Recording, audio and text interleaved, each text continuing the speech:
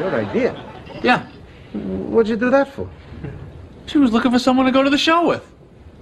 Well, that was really a stupid thing. You know what's gonna happen now? Worlds collide. What? Yeah. Because this world is your sanctuary, and if that world comes in contact Yes, with this it world... blows up. So if you know that, what did you tell Elaine for? I didn't know. Kramer told me about the worlds. You couldn't figure out the world's theory for yourself? It's just common sense. Anybody knows you gotta keep your worlds apart. Yeah, I guess I slipped up. But I don't want to be a... Secondary character.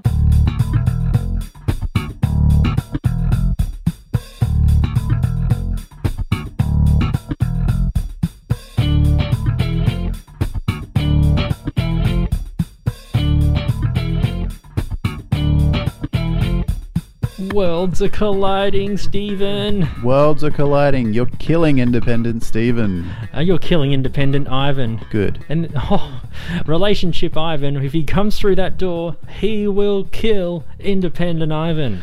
Good. Oh, jeez. Yeah. So you'll... That way I can do the podcast on my own.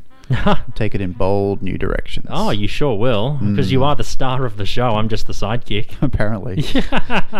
Welcome back to But I Don't Want to Be a Secondary Character, Seinfeld podcast about the secondary characters of our beloved show. Wherever you are listening around the world, thank you once again. This is our 51st episode ever? 51st episode. I can't believe we're still counting. I know.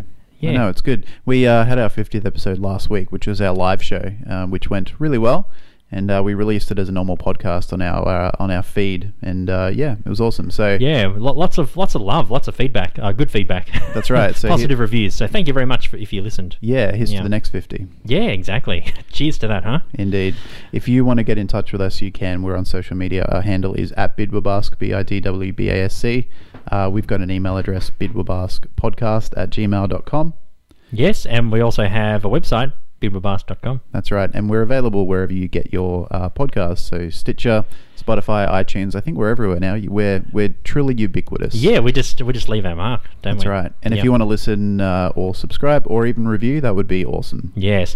Now, Stephen, I'm going for a swim today, but I'm not sure about the chlorine levels in the pool. I'm going to have to ask the pool guy if he's cleaned it and he's put the right amount of chlorine in the pool. Better stay out of the deep end. Oh. What's in the deep end? Yeah, Kramer's like, what's in the deep end? You know what's in the deep end? What's that? Secondary characters. Indeed, and we have a few today. We have the pool guy, Ramon. We also have a couple of other pool guys, Paul and Dustin, who's in one scene. And I've got a bit about Russ Leatherman, Mr. Movie Phone. He makes an appearance in the end of the episode. The real Mr. Movie Phone. The real Mr. Movie Phone. Hello, and welcome to Movie Phone. Yeah. When I first heard Kramer say hello, I'm like, is he being a bit... Like sensitive? A bit racist? Yeah. But then you hear the real Mr. Movie Phone going, you're like, oh, no, he's just copying him. Yeah, he's copying him. Yeah, word for word. Yes. So, Stephen, some Seinfeld news? Yeah.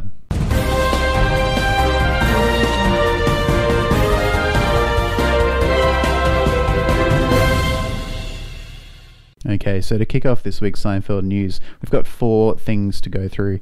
First one's a bit of a small thing, but still worthwhile. A gaming website called The Sixth Axis.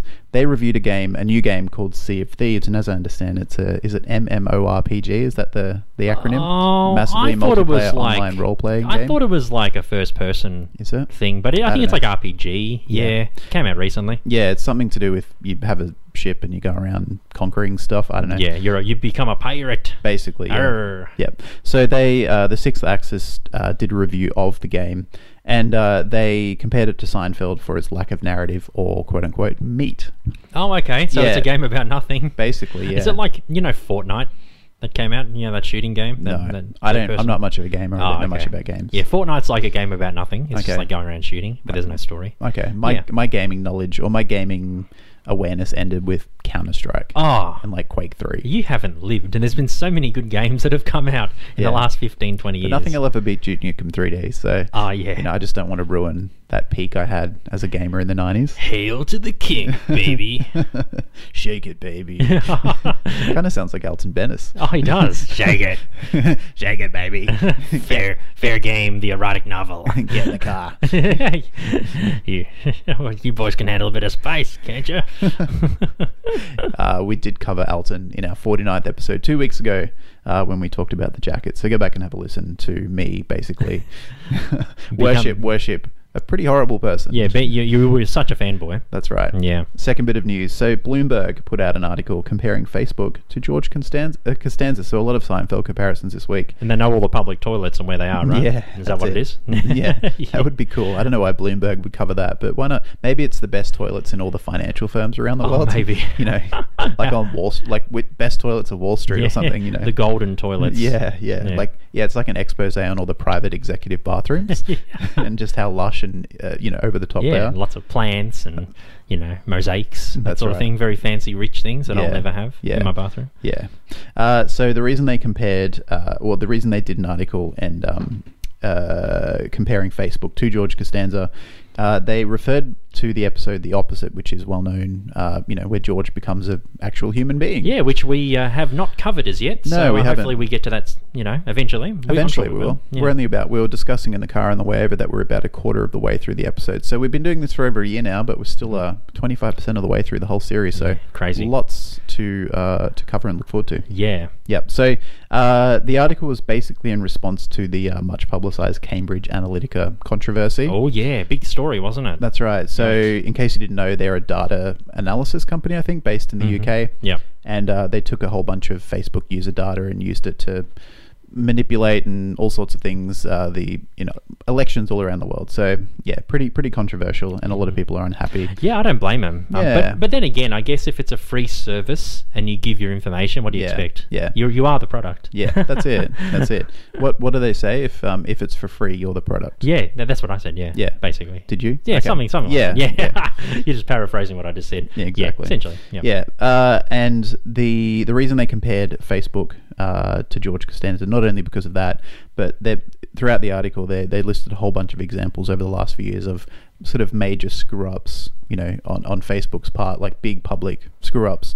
And they basically said that they have to adopt George Costanza's philosophy of doing everything the opposite if they want to turn around their sort of PR disaster, which is what they're currently in. So Oh yeah. Yeah. Millions of people are getting off Facebook every week. Yeah. Millions, they reckon. Yeah. That's heaps. yeah, well, I mean, they kind of peaked at 2 billion subscribers. I mean, you can't really go much further than that. Yeah. I mean, there's critical mass, and then it's just down from there. So third article, so website bustle.com. I think this is the most interesting for the week. This is my favorite for the week. So bustle.com. It's sort of a pop culture website. So they put out an article covering a little Twitter conversation that happened sort of just accidentally among friends and Seinfeld fans. And the point of the article was to talk about these people on Twitter, and they were sort of hypothesizing which characters from Seinfeld and Friends would vote or not vote for Trump. Oh boy. So Here we go. Yeah, they went through each character and decided whether they would or wouldn't vote for Trump. And what's the outcome for this one? Yeah, well, just before I get into it, the reason this conversation started on Twitter is because of the recent Roseanne reboot. Oh yeah, 18 million viewers in the US. Yeah. That's pretty decent. Not bad. Not bad. So the real Roseanne Barr is a Trump supporter. Yeah, that's right. And she wrote her character Roseanne in the new series as a Trump supporter as That's well. right. And her sister, I think, She's a Democrat. Yeah, that's right. and sort of creates a bit of tension between them. So yeah. And people then said, well, who out of basically popular 90s sitcoms, who would vote for Trump or not? So I'll go through a few, a lot of people had different ideas of who would and who wouldn't. Yeah, but sure. Some of my favorite were Joey would vote for Trump purely because he's dumb and uninformed. Yeah. He doesn't know what's going on. And because Trump says simple things and, easy to latch onto, I guess. Yeah. Ross wouldn't vote because Ross is a scientist and he likes reason, whereas Trump is not the best friend of science, I guess. No. Rachel would vote for Trump because she's a privileged white woman. Oh, jeez. And Jeez, don't judge a book by its cover, huh? it's not me. It's Twitter. And they didn't really talk about Monica or Chandler or who's the other one? Phoebe. Phoebe. Yeah. Yeah. Phoebe would vote for Hillary. Yeah, I reckon she's she pretty would. Democrat. No, I reckon Monica would vote for Jill Stein. Okay. Like one of the Greens or the Yeah. like the small independents who Yeah. only get 2% of the vote. True. It Yeah. probably, or maybe I reckon Joey would probably tick the wrong box. Yep. I reckon he'd probably I'm just going turn for into a Trump. dummy vote. Yeah, and then it'd be Jill Stein, Damn. She sounds hot. Vote for her. Yeah. I love beers. Yeah. Steins of beer. Yeah. Hey. That's it. That's True. it. Yeah. Stein. That's a good take. Yeah. That's I reckon Joey would literally he'd tick the wrong box. Yeah, definitely. Yeah. Who would Chandler vote for? I think he'd abstain from voting. Okay. I don't think he'd vote. Yeah. What about you? Yeah, I never thought about that. Who would just not vote at all? Yeah, I think that's fair. What about the Seinfeld crew? Yeah, so I think I have an idea of who they'd vote for. Well, they didn't say individually who would vote for, a specific party. They all said that they would all deny voting for Trump, but secretly they all would have done it for their own selfish reasons. Ah, right. I know Kramer definitely would, because Trump's really into, like, the deep state conspiracies. That's true, actually. Yeah. Crooked Hillary, that sort of stuff. Yeah, so I he reckon would Kramer buy right into that. He'd watch like InfoWars and I reckon he'd be that kind of person. That's true. Kramer would definitely vote for Trump. He'd have his own 100%. conspiracy podcast if he was a real person. He would, yeah. In 2018. What's the deal with life? What's in the deep end? What's in the What's in the deep state? What's in the deep state? Yes. So their own selfish reasons would be Jerry wants to date a Republican woman, so he only votes for Trump to date a Republican woman. Of course. George wants to please Steinbrenner. I don't know. Oh, yeah, Steinbrenner would probably be like a conservative. Yeah. Far right. Yeah, guy. probably. Yeah. Elaine does it to spite left-wing protesters who were protesting outside of a window and preventing her from sleeping. That's Elaine, yeah. Yeah. She'd do it in spite of other people. Yeah, that's yeah, her. Yeah. And Kramer accidentally does it after his Google Glasses malfunction. Google. Oh yeah, because remember Google Glasses? They were like in prototype developer mode, and then they just failed. Yeah. So Kramer would have been like the early adopter. Yeah. And then it's just like ceased to exist. Yeah. He probably would have had a potential modeling gig for Google Glasses, and it went wrong, but he got a free pair. Yeah, and they just don't work. Yeah, they malfunctioned, and he looked at the ballot paper wrong and voted for Trump by accident. Yeah, he's just like so frustrated. Yeah. So I thought that was a fun little thing that happened in a good article. So that's good. We got to put that in the show notes. Yeah. Awesome. Yeah, we will put all of our news links in our show notes. So great. The final one, and this only came out yesterday, a few weeks ago, maybe a month ago, I talked about how Jason Alexander was making an appearance as Mr. Lundy in the new sitcom Young Sheldon, which is a spin-off of The Big Bang Theory. It covers Sheldon as a youngster. I remember you mentioned that. Yeah. So the episode aired over the weekend, I believe Saturday night in America. Not sure where you can see it here in Australia or anywhere else. And I watched the scene of him. He was only in one or maybe two scenes, and his character, Mr. Lundy, is a drama teacher who has a big impact on Sheldon's life. And it was okay. He just plays like a typical thespian type teacher. Loves drama. Right. I don't know. It was fine. Like, it was good to see Jason doing stuff. That's always a bit of a kick. Didn't he have his sitcom recently about his family in an RV? Yeah. I wonder how that was it a Canadian show? No, it was American. Broadcast on a Canadian channel, wasn't it? It was produced by a Canadian company, I think. Yeah. Okay. Yeah. He was the sort of patriarch of a family. And he was trying to almost like the what are they called? David Cassidy's Family. Well, no, the show that David Cassidy was on, The Partridge Family. Yeah. Oh, yeah. Weren't they like a singing? Traveling band, kind of like family band, kind of like that. Yeah. But he was trying to he was going from town to town, and they were trying to make it. And the show was just about them on the road being a family, I guess. Yeah, there you go. A very tired old formula. Probably, yeah. I haven't actually watched it. So, that's all the Seinfeld news for the week. Excellent, Stephen. Thank you very much, mate. And when we come back, we'll have a very short break. We're going to talk about The Pool Guy from Season 7. From Mongolia to Melbourne, you're on Bidwabask.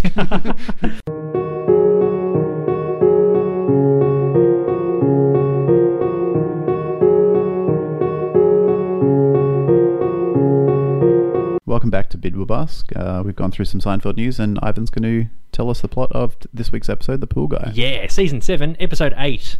First aired in the US November 16, 1995, directed by Andy Ackerman and written for the very first time by David Mandel. This is his first script. Cool. This episode was dedicated to Rick Bolden. He was one of the musicians who worked on the Seinfeld theme song. I saw that. Yeah, so R.I.P., man. Indeed. Yeah. Elaine becomes friends with Susan. Jerry meets his pool guy Ramon, played by Carlos Jacot. Outside a movie theatre, Jerry gets annoyed when Ramon tries to befriend him. George is worried about Elaine wanting to get to know Susan. Worlds are colliding! Kramer's new phone number is similar to the movie phone line, and when he begins to receive several wrong numbers, he begins to give out movie showtime information while he poses as Mr. Movie Phone. I've got time. I've got time, yeah. And it's funny because Kramer's like the only person in the world who would actually do this. Yeah. You know, like no sane person would just be like, oh, here's the movie times. Yeah. It's like, oh, wrong number. Call 555 film. Yeah. Not Filk. Yeah, and he would Yeah. he would change his number again straight away when you realise that he's getting all these film calls. Yeah. Yeah. I think it goes, you know, I realised when I was watching this episode just before we recorded that, you know, it once again proves that Kramer is by far the nicest of the, you know, he's got, well, I've got time. I'm happy to help people. You know, even though they've got the wrong number, he's still taking a bit of time out of his day to give them some information that's helpful. Yeah, yeah. Like, you know, Kramer's by far the nicest. Oh, yeah, it's definitely a very, you know, very nice thing he's doing. Definitely. Yeah, and it's funny because, you know, I haven't seen The Pool Guy for ages, and I was like, oh, this is the movie phone episode. Yeah, this is the one. And I was like, yeah. Definitely the better plot line out of the episode. Yeah, a movie phone was my favourite. Yeah. I like the George one as well. Yeah. Yeah, that was good. Yeah. The Pool Guy, I think it was a bit weak. Yeah. But, you know. Yeah. There had to be, I guess, a MacGuffin, who's the pool guy. That's it's it. like a plot device. Yeah. We'll talk about him a bit later. Yeah, we will. Jerry turns down Ramon's offer of friendship, with Ramon getting upset, thinking that Jerry doesn't like him because he cleans pools. When Ramon gets his health club job back, he decides to get even with Jerry. George ends up going to Reggie's alone after seeing the other three and Susan having lunch at Monk's, proving that his worlds are colliding. Relationship George. Independent George. George. George. Liar George. I love that George. Yeah, the George you know will cease to exist. So good. A lot of quotable lines in this episode. It's great. I reckon it's one of George's finest moments. Yeah, definitely. The pool guy. Yep. Yeah, definitely. He's got a lot of fine ones, but this is one of his good ones. Jerry causes Ramon to fall into the pool after he pulls Ramon in by yanking the cleaning pole. And Newman knocks Ramon unconscious after diving into the pool on top of him. Ali Oxenfree. No! Newman and Jerry are banned from the health club for failing to resuscitate Ramon. He's saved by other people later on. Don't worry, he doesn't die. It's all good. I like Elaine's line when they're getting the movie tickets. He goes, 3 tickets, please. 2 adults and 1 child. Surely you can't show your face there ever again. Oh, no.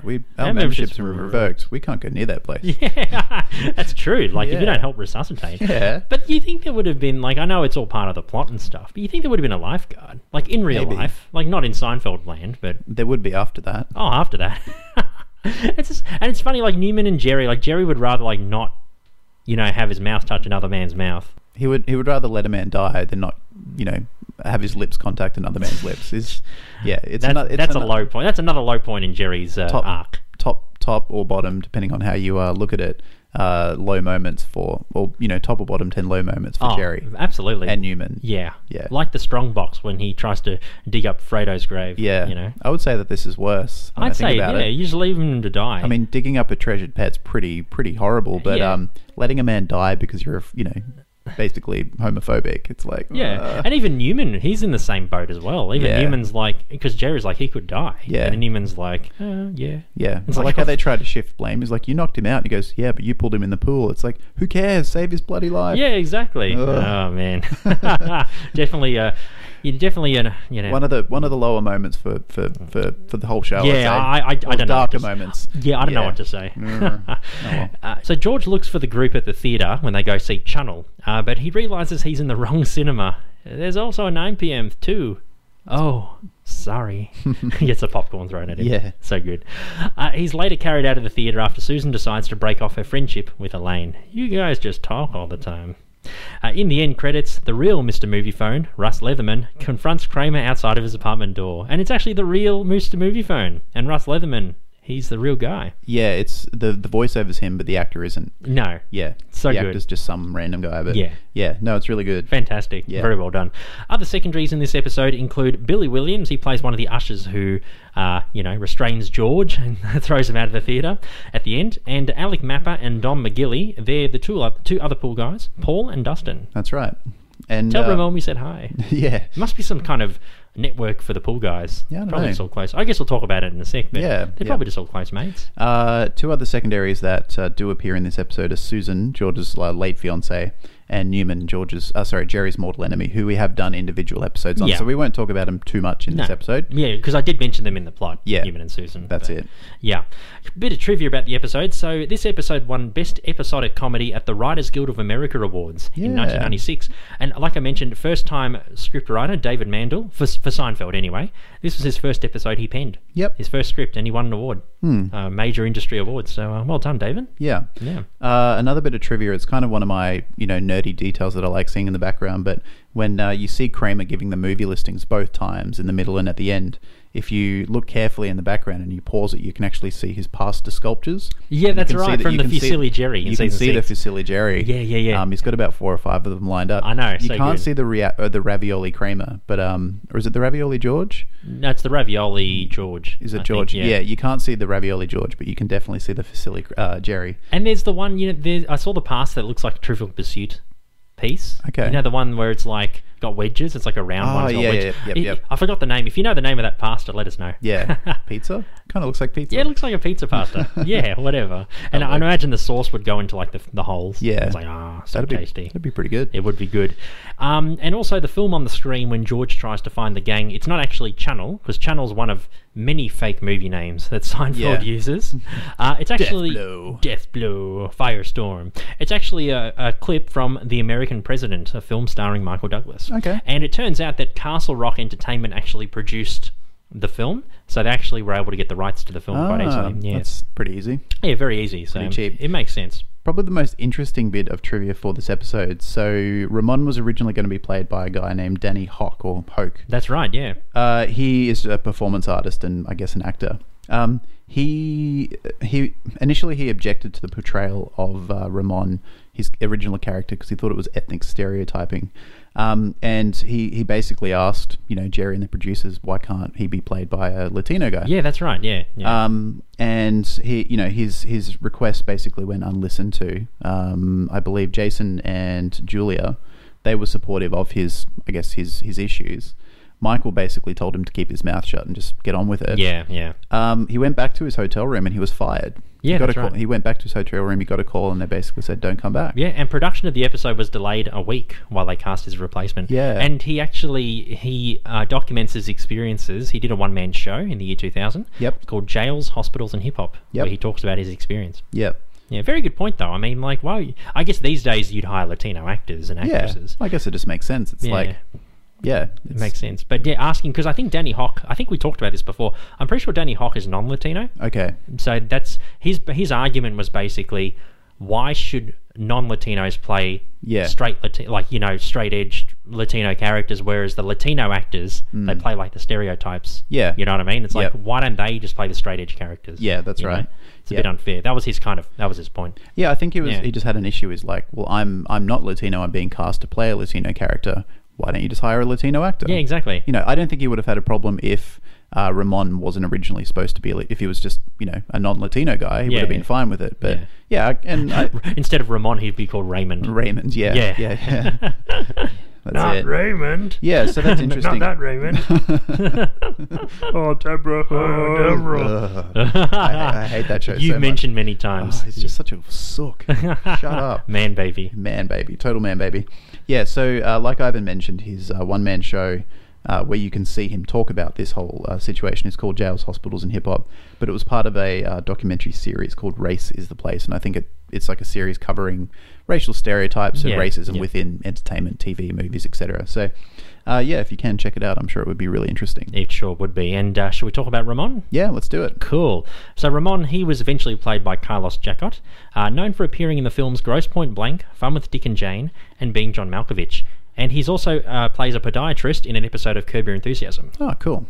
Ramon, sorry. I was going to say he also appeared in Third Rock from the Sun, which is one of my favorite shows. So I had to mention that. I love that show. John Lithgow, great guy, great show. And Ramon, the character, is seen in the finale as well. Yes, he's it's a deleted scene. That's right. Yeah. Yeah, I tried to find it on YouTube. I couldn't. Nah, me either.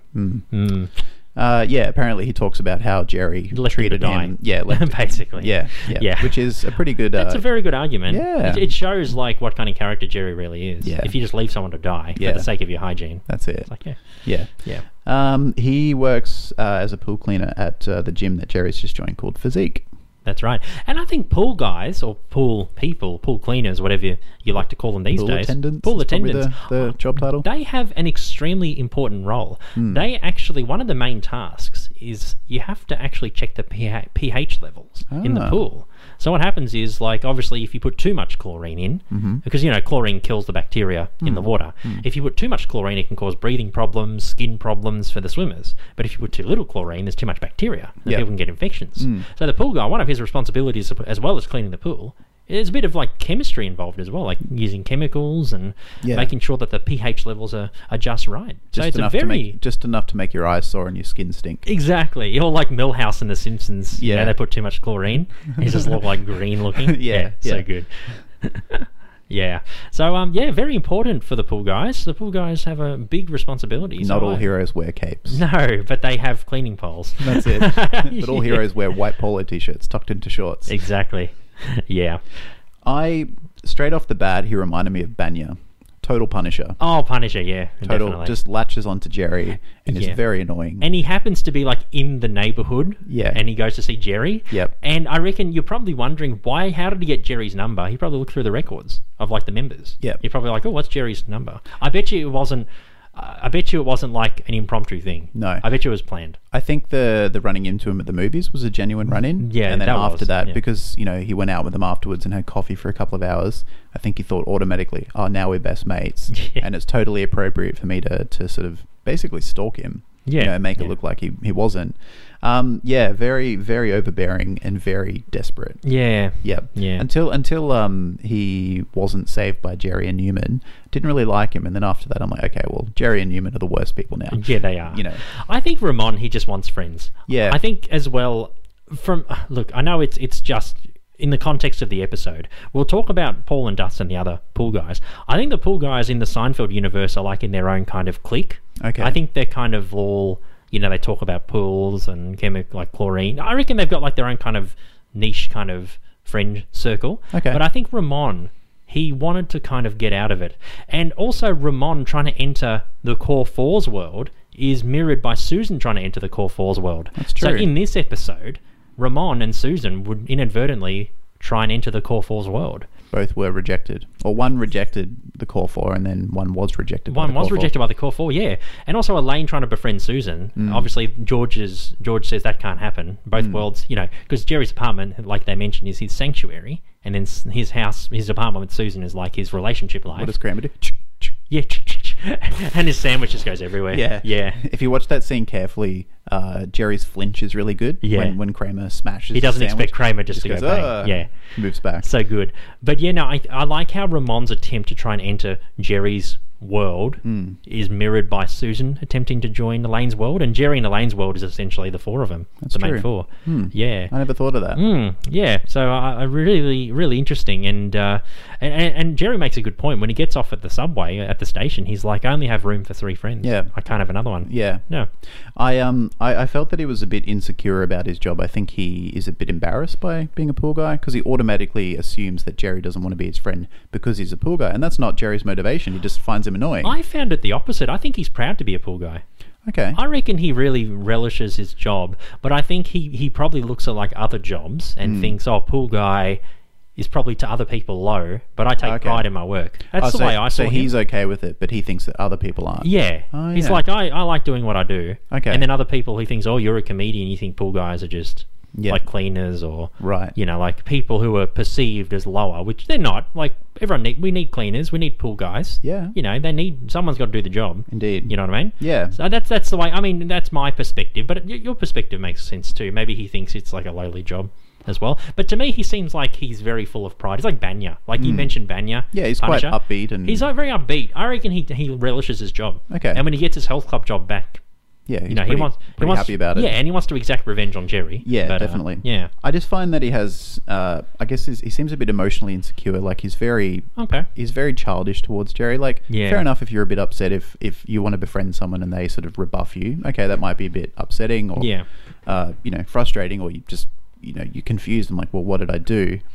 But when he just sort of reacts in childish ways by trying to put the pool cleaner in front of him and taking his towels. Yeah. Just a bit of a baby. I'm like, yeah, like I don't know. I just thought he was a bit of a sook. He's a bit like a more aggressive version of Joel Hornick from Male Unbonding. Yep. Joel was more you know, he was more passive in terms of like, you know, how upset he was when Jerry said he didn't want to hang out with him. Yeah. Whereas like people like Ramon would want to take their revenge and like physically like Yeah. attack him. Yeah, You know what I that's mean? true. It's like he's very vindictive. He kind of wants to take his revenge. Yeah. Whereas Joel, if you know, when Jerry says I don't want to be your friend, he starts crying. It's not like he'll say I'm going to get you back, Jerry. Yeah. You know what I mean? Yeah, that's true. Yeah. Yeah, they both deal with they're both similar kind of people, but they both, you know, they both want to latch on to Jerry, even though Jerry makes it quite obvious that he doesn't feel the same way. But they both deal with rejection differently. Yeah. Yeah. Did you like Ramon? I did. I Okay. think, I liked him as a character. I thought Okay. he was good, a good one-off character. Yeah. And I think basically, like you mentioned, you know, when Newman and Jerry leave him to die. Yeah. You know, if someone leaves you to die and you find out, you're like, oh, I don't want to know you. Piss Yeah. off. Yeah. You know, It's pretty you're out of my horrible. life. Yeah. Yeah. And Yeah. I'm sure he would have relished being in the finale when he saw them get sentenced. He was probably like, his true chance for revenge. yeah. He's like, yeah, You know, they're I'm done. not just going to take your towels away and put a pool cleaner in front of you. I'm going to, you know, help you get put in jail. Yeah, and they do. Yeah, he does. He does. Yeah. Yeah. We should probably talk about the other pool guys, Paul and Dustin. Yeah, Paul and Dustin. Paul's played by Alec Mapper. He's appeared in films You Don't Mess with the Zohan, which I remember him in, actually. He was a hairdresser, I think. Okay. Marley and Me and Playing by Heart. Dustin, he's played by Dom McGilly, known for 50 First Dates, American Street Fighting, and Much Ado About Nothing. Okay. Cool. Cool. Yeah. So, like I mentioned, like in Seinfeld land, like not real life, but in Seinfeld land, I think the pool guys kind of have their own clique. Yep. So Paul and Dustin, they say, oh, you know, say hi to Ramon for me. You know, I think they've probably worked with him for ages, and they're all proud of what they do. Yeah. And it's like the pool guys are kind of seen as like their own, like I said, their own kind of section. Yep. You know, and they just hang out amongst themselves. Yep. Yeah, and I think they have probably don't like eat lunch with the rest of the staff. They go out and Yeah, I don't they- know, in the chemical room or something. yeah, in the janitor's closet Yeah. or something. Yeah. Yeah, and just, you know, eat lunch. The only notes that I have about Paul and Dustin, and this might be a bit harsh, but I've got Ramon as Punisher 1, Paul as Punisher 2, and Dustin as Punisher 3. I think to non-pool people, they're punishers. Yeah. But I think amongst themselves, they're not punishers. Okay. They're just like, you know, birds of a feather flock True. together, you know? Yeah. Yeah. They kind of, when you said, you know, Ramon was trying to break free, I never thought of that.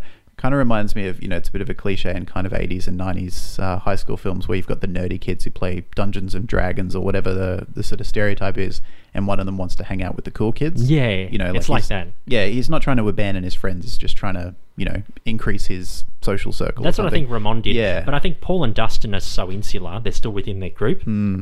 I don't think they've kind of made an effort to kind of, you know, because they say, oh, you're hanging out with Ramon. Yep. You're seeing Ramon. Like, maybe they're happy that Ramon's taken the next step. Okay. You know, they're probably like, oh. Maybe Ramon's the leader and they're happy that he's sort of, you know, creating new opportunities for them to, Yeah, to social- hang out with different people. Yeah, exactly. Especially semi-famous comedians. But again, this isn't like real life. So if you're a pool guy in real life, this Yeah. isn't like for real. I'm talking about in the context of yeah, Seinfeld. we're not knocking pool Yeah. guys. Nah, pool You know, guys, I've they're- swum in lots of pools and they've all been cleaned thanks Yeah. to all the pool people out there. Thanks to the pool cleaners, yeah. Indeed. You need them. They're like a mechanic or, Yeah. you know, doctor, I Yeah. guess.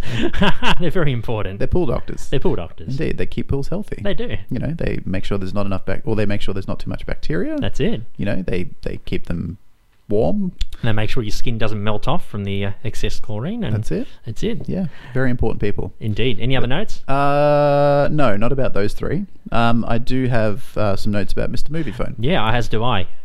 Played by movie critic Russ Leatherman. He's also the co-founder of MoviePhone, and people from outside the US, probably like especially in Australia, probably we never use MoviePhone. No. Like, we don't know what it is. MoviePhone is a legitimate company. Yeah. Yeah, which I find really interesting that they used like an actual real life movie sessions phone number, but a lot of the movie titles were fake. Yeah. I love that juxtaposition. Yeah, you know, that is it's cool. like they could have just used like a fictional one or like a parody of MoviePhone, but Yeah. they're like, no, we're going to use MoviePhone. Yeah. It's just interesting how like sometimes they use like real life products And then sometimes they make up their own. yeah. Yeah, that's true, actually. Particularly like films and TV shows, they Yeah. make them up. Yeah, very interesting.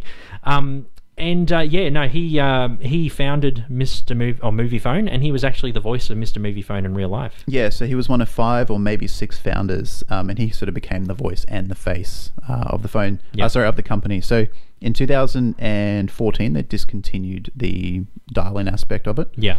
And now it's basically an app and a website. No, well, kind of yes, like in the- Fandango. In the modern day, yeah. Yeah, that's right. And the company was purchased by AOL during the dot-com boom. $388 million. Yeah, during the dot-com boom, 1999. I know. Yeah. That's a huge amount of money. Massive. He's known for his trademark greeting, hello. and welcome to Movie Phone. Yeah. And the greeting has been parodied on hundreds of shows. Yep. Hundreds. Yeah. It's kind of just a ubiquitous generational catchphrase. Especially in American culture. Like, Yeah. not really in Australian. We had, I remember in the 90s and stuff, calling up, you either look in the newspaper, or if you didn't have one, if I didn't have one at home, because mum and dad didn't really read newspapers too much. Yeah, right. If there wasn't one in the newspaper, you'd call up the movie line. Yeah. But it wasn't a sort of a voice that you knew. It was just a dull recorded Yeah, voice. that's of like, right. Coming to cinemas this week is Armageddon. I remember that. Deep yeah. Impact or whatever. It wasn't it wasn't very distinguished or not even distinguished. You know what I mean? Like, it wasn't memorable. It was just probably some 14-year-old kid, one of the ushers at the cinema. Record the voices. Coming this week to cinemas, blah blah blah. I remember the voice used to be Yeah. like a young person. You could tell they just couldn't give any less of a shit. Yeah, They're just they don't care. Coming this week is Deep Impact or Armageddon, or I don't know, some movie about a comet and shit. I don't know. Just come and see it. It's like $10 or $8. I don't know. Just go away. Tight Ass Tuesdays. Tight Ass Tuesdays. $5. $5, Whatever. $6. Yeah. Yeah. Those are the days. Yeah, we need an enthusiastic movie phone guy. Yeah, but I haven't looked at a keypad for from a phone. Are the letters K and M? No, isn't it JKLMNO on a phone? I will tell you. Yeah, I'm curious because I'm like, I thought it was like KLM, but I think it's Yeah, so what is it? So Kramer's number is 555 3345, which Yeah. is Filk. 3 is F, 4 is I, 5 is LK. Yeah. But M is the next letter. M Yeah. is the first letter on It's 6. 6. Yeah, I thought so. Yeah, Yeah. so that's why. I was like, how do they? And I was like, yeah, that makes sense. Yep. That makes perfect sense. Pretty Jerry's pretty sharp to look at that and figure that out, because like Kramer tells him his number and he goes, oh, okay, and he looks at his keypad on his phone and then he goes, oh, it's 55. Like, to just figure that out within 3 seconds, Jerry's pretty switched on. Well, throughout the series, Jerry goes to see quite a few movies. He probably uses movie phone all the time. That's to true, get his actually. films. So that's why he's probably like 555 Filk. It's like, what? That's true. But he knows movie phone. I reckon he's a regular movie phone user. Okay, that's true. Jerry. That's true. That's how he probably gets his times. Yeah, Yeah. that's true. Yeah. Do you have any notes about any other secondaries? No, that was it. Yeah, that's it. The only other thing I wanted to bring up was more of a curiosity than anything. Yeah. So one of the ushers who we mentioned before, who escorts George out of the cinema right in the last scene, just before the credits, he's played by an actor by the name of Billy Williams. Yeah, not Billy D. Williams. No, that's what I thought it was at first. Yeah. Because I typed in Billy Williams onto Google image search and it came up with Billy D. Williams, and I'm like, I didn't see him. I didn't see Lando. I can try and find a bit Yeah. of info for you. Well, I couldn't find anything. IMDb, Google, Nothing. Wikipedia, He's nothing. He's off the map, huh? There's no credits. Maybe he deleted his Facebook account like many other Yeah. people. I don't know. Let's see. Billy Williams. I'm going to Yeah. try and find I it. thought- Oh, there's... I Googled Billy Williams Seinfeld. Yep. Second one on the list, Billy Martin. Nice. Billy Martin. That's good. Yeah. Oh, so good. So if you know anything about Billy Williams, or if you are Billy Williams, get in touch. yeah, please. Yeah. Reveal your mystery to us. Yeah, please. I mean, there's a baseball player called Billy Williams, Yeah. and I imagine it's a pretty common name. in the US, yeah. Yeah. Maybe he changed his name because it's really William Williams. He's like, that's a terrible name. Or Willie Williams. Willie Williams. Williams. Yeah, William Williams. Yeah. I did want to mention as well, I just wanted to touch on Susan in this episode because from memory, we didn't really talk a lot about this particular part of her character arc. No. In our What's the Deal? No. In that this is really the only time you see her making an effort to... She's always been on the periphery of the core four. That's right. Naturally. Yeah. But, she doesn't really interact with them a lot when George isn't there. So I just thought it was like an important little addition to her character where you actually see her befriend, even though for a short while, Elaine. Yeah. And it just added a bit of depth to her character. Because usually her character is, it's always involving George or her parents. Like, it's never her in the core four. So, Yeah. and I don't think we really touched on that in What's the Deal with Susan Ross. And in many other sitcoms as well, like, if that happened, Susan became part of the core four, she'd be upgraded to a main character. Yeah. In like later seasons. Yeah. They probably wouldn't have killed her off. Probably not. In like other, I'm saying like not Seinfeld. Yeah. Seinfeld's the core four regardless. Yeah. And then Ramon tries to make an effort as well. Yeah. But I can't recall a time where there's been any other characters who've tried to go into the core four's world from memory. I'm sure there's at least one. Oh, there's but probably one. Can't really think of any. Oh, Joel, I guess. Yeah. From Alan Bonding, sort of. I guess. Yeah, I guess. I mean, because he sort of befriends Kramer. They connect through their love of conspiracy theories. And I guess, he does hang out with George as well. Yes, I guess. But I don't think he tries to infiltrate the Core 4 per se. He just sort of turns up. He turns up, yeah. Yeah. Yeah, but I can't recall anyone trying to infiltrate the circle. No, there might be one or two characters if we really racked our brains. If you can think of any, let us know. Yeah, please. I'd be curious to know. So what do you reckon? Quick break and we'll come back and wrap up? Indeed. You're listening to But I Don't Want to Be a Secondary Character, Seinfeld podcast about the secondary characters of the greatest show of all time. I think he's gonna need mouth-to-mouth resuscitation. Mouth to mouth? Yeah. Huh. Well, go ahead.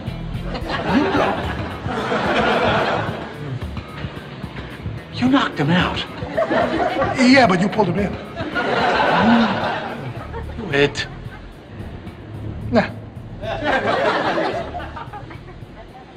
He might die. Yeah. Maybe. Now, Stephen, we spoke about The Pool Guy, Season 7, Episode 8. Out of the 42 episodes we've done so far, standard episodes, I guess, where does The Pool Guy sit? So it's in my bottom half. Okay. It sits at number 31. Oh, okay. Out of 43 standard episodes we've done of the show. And how come? Other than the movie phone guy and George's scenes, I didn't really care for the episode. The Ramon Jerry thing, I just thought it was too similar to Banya. Just too many similarities of someone that Jerry obviously doesn't want in his life. Like, they're very different people, but just the dynamic between the two, I just thought was a bit recycled. Yeah, okay. And I just didn't really like Ramon as a character in terms of his comedic value. There was no... I just didn't find him funny or memorable. I was just like, he's a nice guy, I guess, but I felt sorry for him, because he almost died through to, because of their neglect. But yeah, I don't know. And even the Susan Elaine stuff, I just thought so much more could have been done with that. I mean, that set up George losing his mind over his worlds colliding. Like, that was its purpose. But it's kind of, we talked about it before where there felt like there was, 30 or 40% really strong material and the rest for me was just filler. Yeah. So it just wasn't consistently good. Fair enough. What about you? Number 17. Oh, wow. For me, I saw it a different way with Ramon. I saw the fact that there were two entities who were trying to access the Core 4's circle, right? To become like the Core 5 or 6. You get a one-off character like Ramon who tries to enter Jerry's world, which is the Core 4's world, as I've mentioned before, and you get someone established like Susan who tries to enter the world. And I think the message to me for this episode was, regardless of who you are, whether you're one of the Core 4's partners or whether you're just a one-off who you ran into one of the main four, you won't enter the circle. It's forbidden. It's forbidden. Or you'll get like Susan, she rejected them, and then Ramon got rejected, like you mentioned before.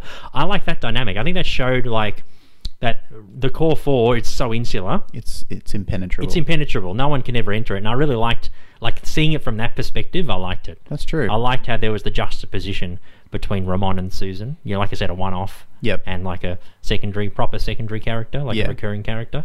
Yeah, no, and I liked the movie phone plot. I liked at the end when Mr. Movie Phone makes an appearance. Yep. Yeah, that's good. I like Kramer's fear. That was funny. He's just on the couch, unsure of what to do. Hides under the coffee table. Yeah. And I liked. Look, you're right. I think Elaine and Susan's plots, they should have done something a bit more. But I really liked it, and I like George. I think one of George's finest moments. Okay. Worlds are colliding. Fair enough. When he mentions it to Jerry. Cool. Yeah. So number 17 for me, in the middle. Cool. Yeah. Nice one. Yeah, I liked it. Do you have any Seinfeldisms this week? I do, actually. I put it on our Instagram probably a couple of weeks ago. I know it's a bit late to the party, but went to get some bubble tea. My partner and I love bubble tea. We have a place down the road we go to get it. They had a milk tea. Sorry, can you explain to me what... I think I know what bubble tea is, but it's I'm not bubble sure. tea is like a Chinese... It's like standard tea. It's usually oolong or one of those kind of other teas, and you mix it with milk or you mix it with other kind of liquids, and they put it in some machine and they process it, like they shake it, and then it's like a drink, a milky drink. Right. Yeah. Like a tea milkshake or Yeah, something? it's not thick like a milkshake. It's just like milk with tea, and you add things like jelly or, gelatinous pearls, or you add... are they those things? They're like, they sit down the bottom. And That's they look right. Like little... Yeah, that's right. Okay. Jellies or pudding or whatever you want. Yep. Yeah. Ah. Anyway, one of the flavors, they have got like standard flavors with nothing in them. Ovaltine. Nice. Yeah. So I took a photo and I put it up on Insta. Yep. Yeah. Should have been called round. They should have called it round tea. Yeah, round teen milk tea. Nice. That's what Banya would have had drunk. He would have had one. Should have called it jelly teen. Yeah. Pearls. These are made of jelly. These aren't pearls. Nice. Yeah, how about you? Yeah, so on the weekend, this weekend, it was actually on Good Friday. I was at a friend's place and we were just talking about a whole bunch of random stuff, and the conversation turned to shaving different parts of body hair. Just about regrowth and just all the aspects of shaving. Nice. And a friend of mine, Will, he mentioned that he'd started shaving his chest. And he actually said he's not even a Seinfeld fan. It wasn't a deliberate reference or anything like that. Nice. And he said that he didn't shave all of it like Jerry does. Which was it's actually in the muffin tops, which we've covered. That's right. Way back in season 1, I think, from memory. I think it was season 2. Was it? Yeah. Okay. So in the episode, Jerry begins to shave his chest, and then it's sort of uneven, and it keeps going down, and he gets to a point where he's like, well, I kind of have to shave the whole thing now. That's right. And then he needs to maintain it for his girlfriend because she thinks he's hairless. And it gets itchy, and he loses his mind, and he basically turns into a werewolf. Oh, yeah, so that feels good. A similar thing happened to Will. He didn't have to shave his whole chest, but he sort of went a lot. I think he just wanted to shave. Maybe he was wearing a low cut T-shirt or something, and he just wanted to shave a bit, just so it was a bit less hairy. And it kind of looked uneven, and he shaved down a bit. I don't know how far he got down. I didn't ask him that. Yeah. But I just thought it was a funny situation. Oh, that's so good. Yeah, really good. Oh, really good. Yeah. Nice. And just by accident as well. I did mention Seinfeld, and he's like, he knows what Seinfeld is, but he doesn't watch the show. But that's what Seinfeldisms are about. Yeah. A lot of them are just random, like just they just accidental, similarities to the show. Yeah. Like me looking at the bubble tea menu, it's like Ovaltine. Are you for real? Yeah. That's awesome. Yeah. Could have been Milo or other kind of another chocolate drink, but no, it was Ovaltine. Well, all right, sick. I'll take that. Nice. We got a bit of listener mail today, so let's jump into it, huh? Sure. When you control the mail, you control information. So yeah, a couple of bits of listener mail. So we mentioned our 50th episode of Bidwell Bass that we did, the contest at George's Bar in Melbourne. We actually have a comment on our YouTube page for the particular video. It's from Mark Swisher. He says, "Keep it up, guys. You and Signcast have it covered." Oh boy, we're in the same sentence as Signcast. Same boat. Same boat. Yacht. Yeah, because he says he's a yacht delivery captain and he listens to our show during his night watches. Huh. Fabulous. It's kind of romantic in a way, he's out at, I just imagine him out at sea, miles from land, lonely. Yeah. It's just our, subtle, succulent tones keeping him company. Us talking shit. That's great. So if it's not as romantic as that, I'm sorry if that sounded creepy, but let me have that image, okay? Yeah. Thank you so much, Mark. Yeah, I that's appreciate great. it. That was a great that was nice to read. Yeah, that was very nice. I was very cool. happy with that. Yeah, very cool. good. We got an email also from Michael from England. He says, "Hey guys," well, it's actually a Facebook post. "Hey guys, loving the show. I don't know if you've already mentioned this on the podcast because he hasn't caught up with the latest episodes as yet at the time of recording.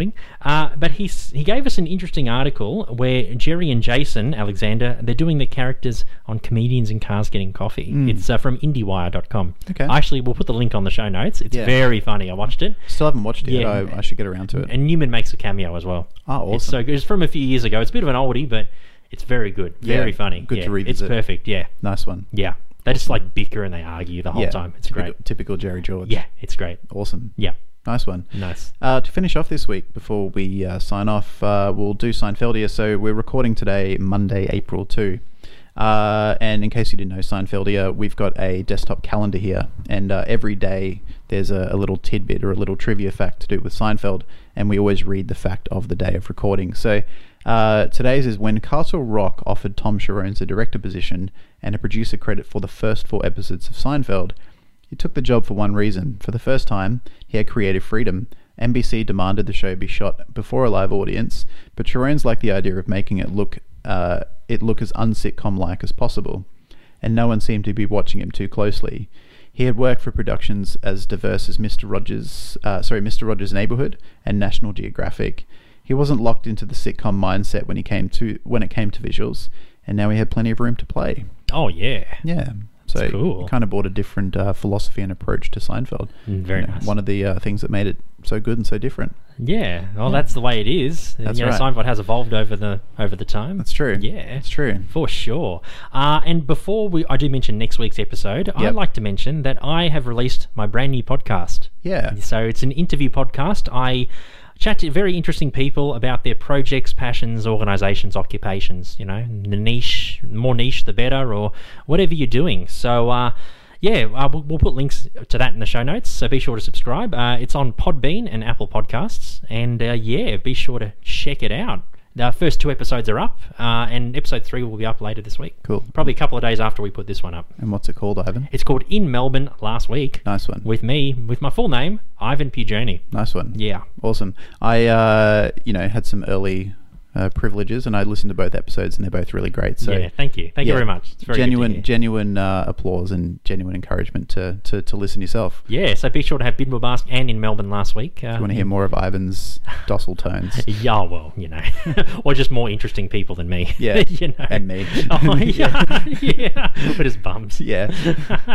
Yeah. So next week we're off to the opera. Can't wait. I know. Crazy Joe Davola as a clown. Pagliacci. Yeah, that's it. I really want to see. I don't really care much about opera or theatre, but I really want to watch Pagliacci purely because of this episode. Yeah, just go on YouTube and watch it. Okay, that's true. Yeah, there's probably a taped performance somewhere. Nice. Yeah. Can't wait. The opera next week. That's it. Shall be a good one. You can listen to us at, Apple Podcasts, Spotify, Stitcher. Anywhere you get your podcast, we're everywhere. We're on social media at Bidwellbask, and we have a website. We do, bidwellbask.com, and an email address. So say hello, bidwellbaskpodcast at gmail.com. Yes, and we have a few exciting tidbits coming up in the next few weeks, so stick around, follow us on socials, and we'll tell you all about it. A few surprises coming up. Indeed. Until next week, thanks again for listening, and we'll catch you all at the opera.